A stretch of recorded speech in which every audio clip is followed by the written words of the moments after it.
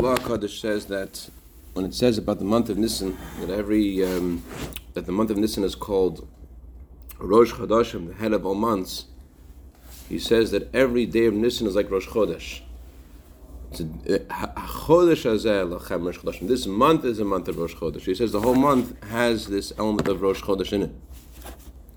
So it's appropriate to continue learning a Maimer of Pesach, because we're still in the month of Nisan, month of revelation of godliness. So in general, Chassidus is not only relevant to the time when it was said. So especially now, this new discourse that was just published, certainly something that we should focus on.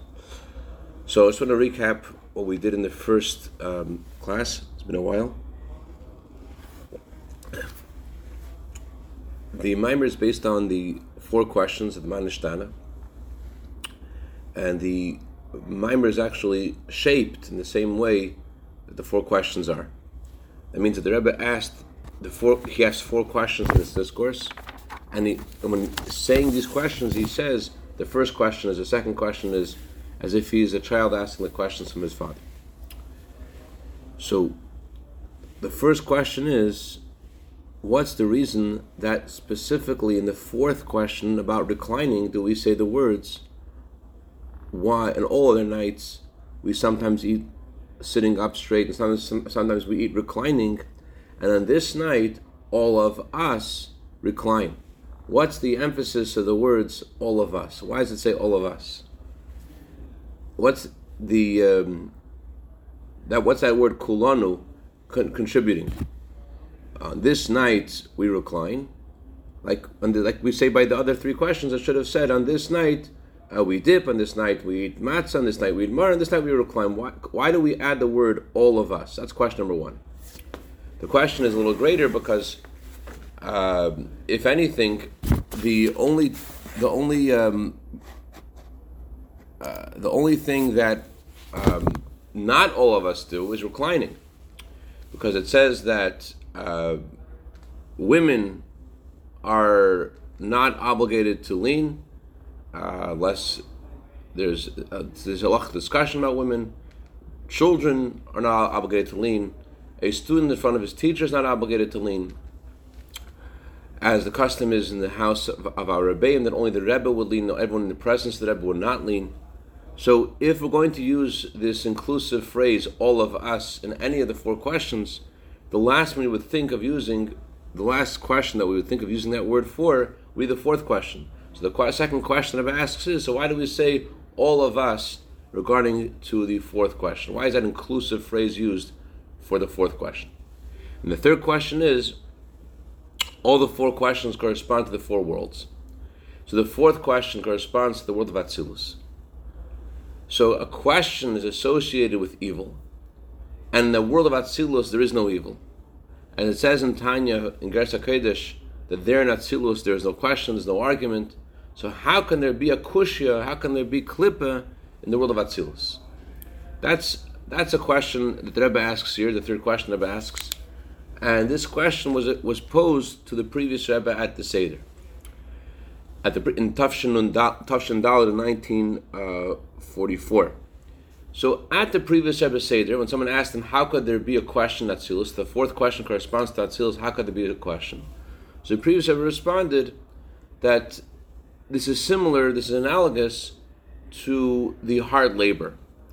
It says in the Torah that the Jewish people, when they were in Egypt, they had hard labor. They work with mortar and brick.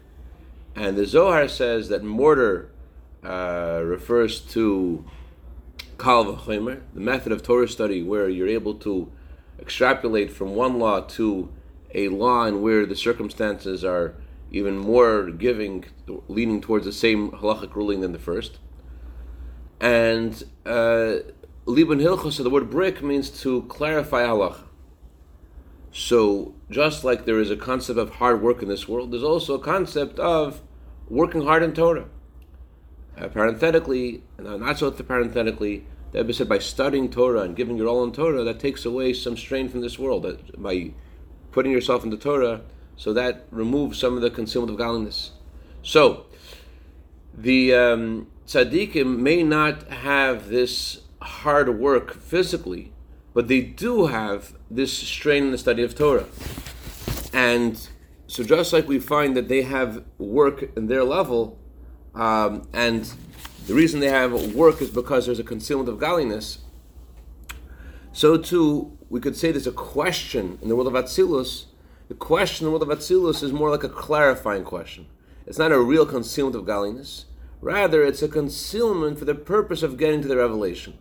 It's a state where it may be concealment, but in the state of concealment itself, it's clear that this concealment is meant to go further. It's a question, a leading question.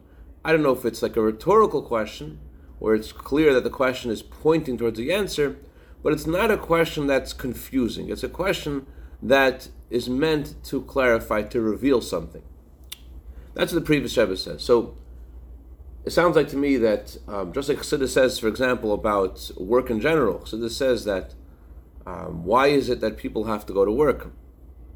And it's because Hashem wants that His sustenance should flow through concealment, through nature. And because of the sin of the tree of knowledge, Hashem told Adam and Chava, by the sweat of your brow you should eat bread. There has to be this concealment. There has to be the sweat of your brow. As opposed to before the sin of the tree of knowledge, there was no need for the sweat of your brow. You did work before the sin of the tree of knowledge as well. Before the sin, there was a concept of work, but not this hard labor by the sweat of your brow. So the Hashem wants His sustenance to go through the concealment, and sometimes the concealment is greater than other times. So the idea of hard work is not relevant to tzaddikim, but there is a concept of work in Torah. They also experience concealment in their level. There is something that they're missing and they need to work hard to get to. There's a famous story of Tzemach Tzedek, that the Tzemach Tzedek once shared how the Alter Rebbe wanted to give him Torah as a gift, and Tzemach Tzedek said that he refused because he wanted to discover the Torah with his own effort. But later, he regretted it because he said, even if he had gotten the Torah as a gift, there's still so much more in Torah that he could have achieved on his own. Even after the Alter would have given him whatever level of Torah he would have given him, there's still so much more in Torah he could have worked to receive, because Torah has no end. Torah is infinite. Either way, so there's a concept of toil in Torah, and so tzaddikim experience that they experience a concealment of godliness in their level. They have to work hard to study Torah. So perhaps you might say that when we talk about a question at Silus, the previous Rebbe says, the question is just a clarifying kind of question, not a real concealment. That's what the previous Rebbe actually said. But the Rebbe says that the explanation doesn't satisfy us. Why not? Because when the child asks the question of his father, he says, Dad, I want to ask you 4 kashis. He doesn't say, I want to ask you 4 questions, which questions could be clarifying questions or rhetorical questions. He says, I want to ask you 4 kashis. Kashis means something which is a real disturbance, not just a concealment for the purpose of revelation, a real disturbance. So the question is, how is it possible that there could be a kushya in the world of Atzilus? How does a kushya exist in Atzilus? And that's the third question the Rebbe poses. And the fourth question is, the language of the questions was established in the Mishnah and the Talmud. And then it was ruled in the Rambam how the phraseology of the questions should be. And then it was, subsequent to this, it was put into the Siddur of the Alter Rebbe. So the question is, what's the reason for the intro that we give to the 4 questions? Why is this night different than all other nights? Just ask the 4 questions. Why does the questioner have to introduce his questions with, why is this night different than all other nights? There must be something about the introduction that we don't have in the subsequent 4 questions. Because the rule is that when the Talmud gives us information and first gives a summary of what it's going to say and then says the details, the Talmud always says that there's a purpose for the initial summary. It's not just to bring us into the subject. The Talmud gives that summary in order to later tell us that there's something that the summary added that wasn't there in the subsequent details of that summary. So if the Mishnah and the language of the Rambam is this amazing book, which is so short, so brief, yet it contains such amazing things, so many details, what is the purpose of the child saying, why is this night different to all other nights? How does that add something to his subsequent 4 questions? I once heard that that the answer to the 4 questions is actually the 4 questions themselves. In other words, I don't know where Rabbi Fishman got this from, but he shared with us when in 2nd grade that the child asks a question, why is this night different to all other nights? And the child answers his own questions and says, I'll tell you why it's different. On all other nights we don't dip, and this night we dip. And all the nights we don't eat matzah, this night we eat matzah. It's sort of like an answer. But that's a little bit of a chiddush, that's a little bit of a novel way of learning the 4 questions on the surface. The answer to the 4 questions is, we were slaves in Egypt. But the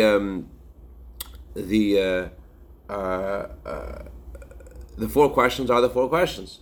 And the question the Rebbe has, the 4th question the Rebbe has is, what's the purpose of the intro? Why is night different to all other nights? He's going to say the 4 questions, or say the questions. Why does he need the intro?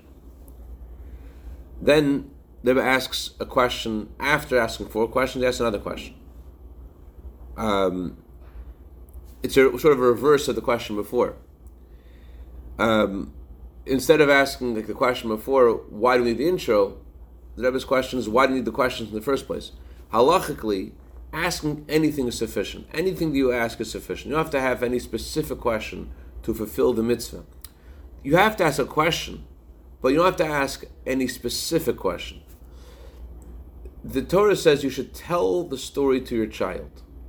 So the Talmud infers from the word vihigadata, which means to tell the story to your child, that the way you're supposed to tell this to your child is after he asks a question. Your child first asks you a question, and you respond with the Haggadah. So any question that the child asks is sufficient for your response. You don't need to have any specific question. So, as the Talmud says about Rab Nachman, that Daro, his servant, asked a question, and Rab Nachman said, Rab Nachman asked his servant Daro a question, and the Talmud says that Daro responded and said, we don't have to have 4 questions at the Seder anymore because you already asked a question. Once a question is asked, we're good. So the question is, why do we need to have 4 questions in the first place? That's the 5th question that Rebbe asks. The 6th question he asks is, why is this night, but by the 5th and 6th question doesn't say the 5th question, is only by the first 4. The 6th question he asks is, why do we say, why is this night different to all other nights? We should say, why is this night different to all other times? Why do we emphasize the word night? And the 7th question is, why do we say, why is this night different to all other times? We should have said, why is this time different to all other times? We could have said, the 6th question is, why do we say, why is this night different to all other nights specifically? We could have said, why is this night different to all other times?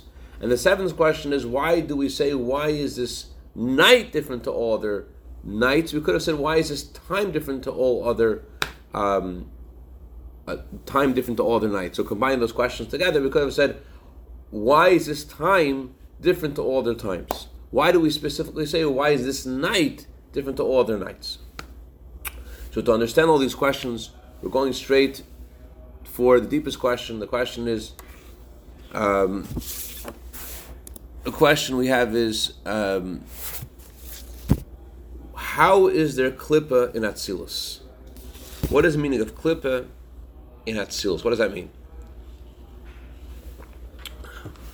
So, to understand this, we have to explore a little bit what klippa was before the sin of the tree of knowledge. Go a little bit into the history of klippa. It says that before the sin of Adam and Eve, before they did the sin of the tree of knowledge, klippa existed. Another discourse, the Rebbe Rashab actually says, discussing the resurrection of the dead at Ches HaMesim, and the purification the body will need to experience after Mashiach comes, because of the way humans are born, there's a need for additional purification. And he discusses whether Adam needs to have this purification process as well, who was created by God's hand. And his conclusion is that he does, because he says at even the time of Adam, there was klippa. Klippa klippa means a concealment of godliness. The klippa means something which covers, which is there to hide godliness. So even in the time of Adam, there was klippa. So what changed through the sin of the tree of knowledge to the klippa? If klippa existed before the sin of the tree of knowledge, so what changed? So klippa before the sin of the tree of knowledge, in the language of Chassidus, was called the Moisres of Kedusha. Moisres means the hindermost and the most unnecessary parts of Kedusha. It sounds similar to the way Chassidus describes the energy in hair. It says that the brain gives sustenance to the hair, but hair is a Moisre Mechan. It's from the part of the brain which is the nethermost and the most which is I don't know why you say the word, leaks out. It's not so it's not part of the essence of the intellect. It's something which is just extraneous, something which is not so important to it. So in Kedusha also there's a higher levels of Kedusha. There's the, so to speak, the meat and potatoes of holiness, and there's the nethermost parts of holiness. So before the sin of the tree of knowledge, klippa existed. Klippa was the nethermost part of holiness, and it was a lower level. It didn't interfere with holiness. It stayed in its place, and holiness stayed in its place, and it was not opposing to holiness. There's a concept of klippa in the service of Hashem. It says that a person may say, regarding approaching the service of Hashem, a person may ask himself, who am I to begin to serve God? What am I to begin to serve God? Who says that I'm able, that I'm worthy to be a servant of God? So this says that you have to have this sense of Vayigba Lib Darchei Hashem. You have to have this sense of, as a verse says, his heart was raised, his heart was proud in the ways of God. So you cannot succumb to this voice which says you're less than, and God doesn't mean you, and you can't be. You have to say, no, Hashem does mean me, and I have a mission to do, and I'm needed, and I can serve God. So just like when you have a fruit, there has to first be the peel of the fruit to protect the fruit while it's growing from all the seasons, from the rain and from the sun and from the moon, and it's precisely the peel which allows the fruit to later be revealed. So too there is a sort of like klippa in the initial service of God, in the sense that the self-confidence you need to have to begin to serve God is sort of like klippa. It's this self-confidence, this self-worth is a concealment. It's highlighting you as you.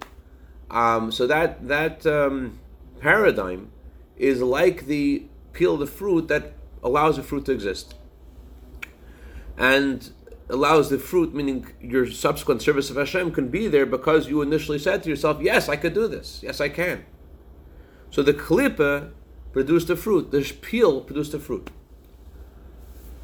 So in a similar way, it says that when Hashem initially created klippa in the world of Atzilus, the klippa that existed before the sin of a tree of knowledge wasn't something that interfered with holiness. It was merely a preservative, something that allowed holiness to be there for the sake of revelation. The Rebbe gives a halachic parallel to this concept of klippa. On Shabbos, there's a din that there's a din on Shabbos that you're not allowed to do 39 malachas. 39 things are prohibited to do on Shabbos. They're biblically forbidden. But they're only forbidden if they are done for an intrinsic purpose. If you're only doing them for some circumstantial need, then they're not biblically forbidden according to many opinions. So for example, there's a question whether cutting your hair is biblically forbidden if you don't need the hair. You're cutting your hair. You're cutting your hair because you want to look nice.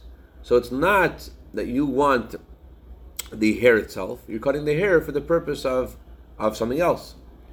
If you wanted the hair itself, Okay, so then you're doing the something which is forbidden in the Torah. You're cutting, you're shearing, because of you want the act of shearing itself, like shearing wool.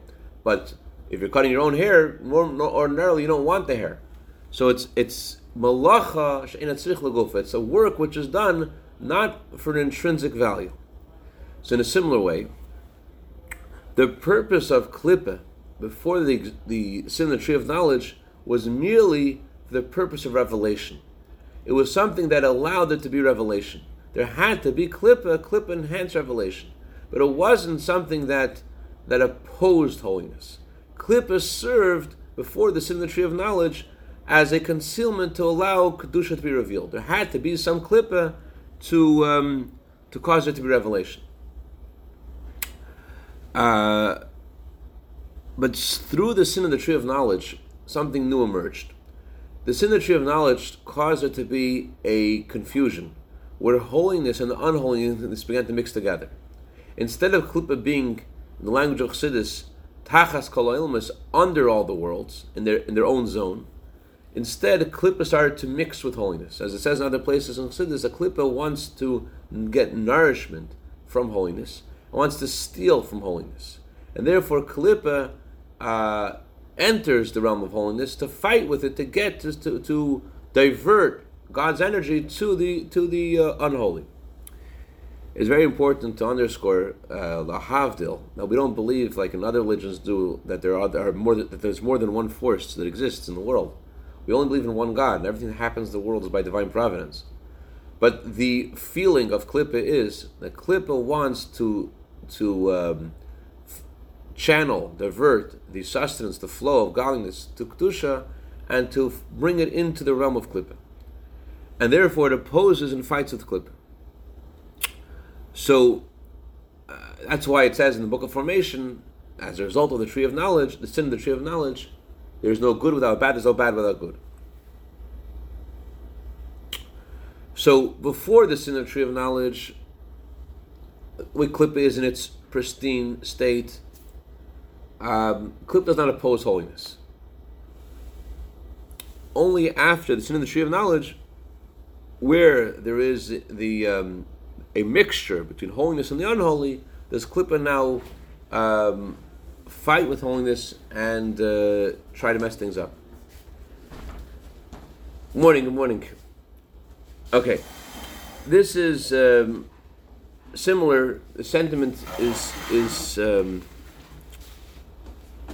this is the reason why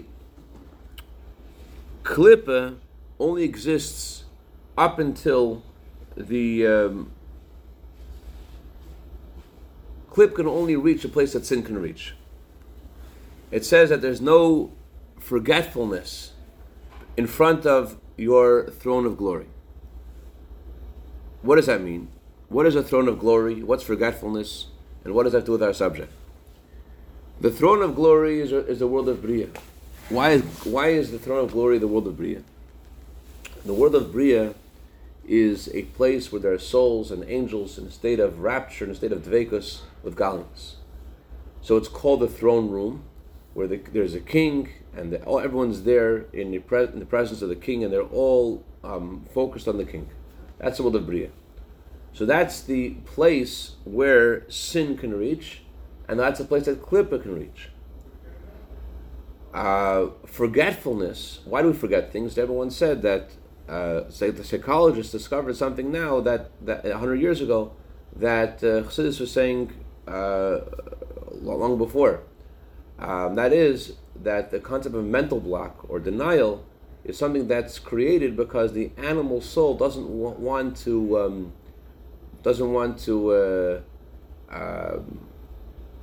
acknowledge certain things because it's difficult for the animal soul to assimilate some things. The animal soul decides to forget about them. It's easier for them, for the animal soul to render some things like non-existent in order to make things easier for the animal soul. So klippah, it's because things that are more comfortable for me because of my sense of self that I want to protect myself and I cause myself to forget certain things. So so only as long as there's klippah can there be forgetting. But without klippa, there's no concept of forgetting the things. Only because of this self-preservation is there a concept of forgetting. So, where does klippa exist? Klippa exists in the world of Bria, in the world of Yetzirah, in the world of Asiya. It says in other places in Zohar that in the world of Bria, there is a little bit of klippa. In the world of Yetzirah, there's half and half. Klippa and holiness are equal. In the world of Asiya, there's more klippa than kedusha. But lifnei chisei chavedecha, in front of the throne of glory, which means not just in front of, but higher than the throne of glory, there is no forgetfulness. There's no klippa. So sin cannot reach a place that is sin cannot reach higher than the than klippa. Klippa sin. I'm going to say this again. The sin in the tree of knowledge is what caused the klippa to intermingle with everything. So klippa can only reach where sin can reach. And since sin only reaches the world of Bria, therefore klippa can only reach the world of Bria. So because the world of Atzilus is higher than sin and therefore higher than klippa, what's the meaning of the question of in Atzilus? How could there be this concept of a real, not a clarifying question, but a kushya? How could there be klippa in the world of Atzilus if the world of Atzilus is a place of revelation of Hashem's truth? Okay, we're going to have to stop right now. I know we're a little bit in the middle of a subject. Mr. Hashem, we'll get this tomorrow. Have a great day. Litrot.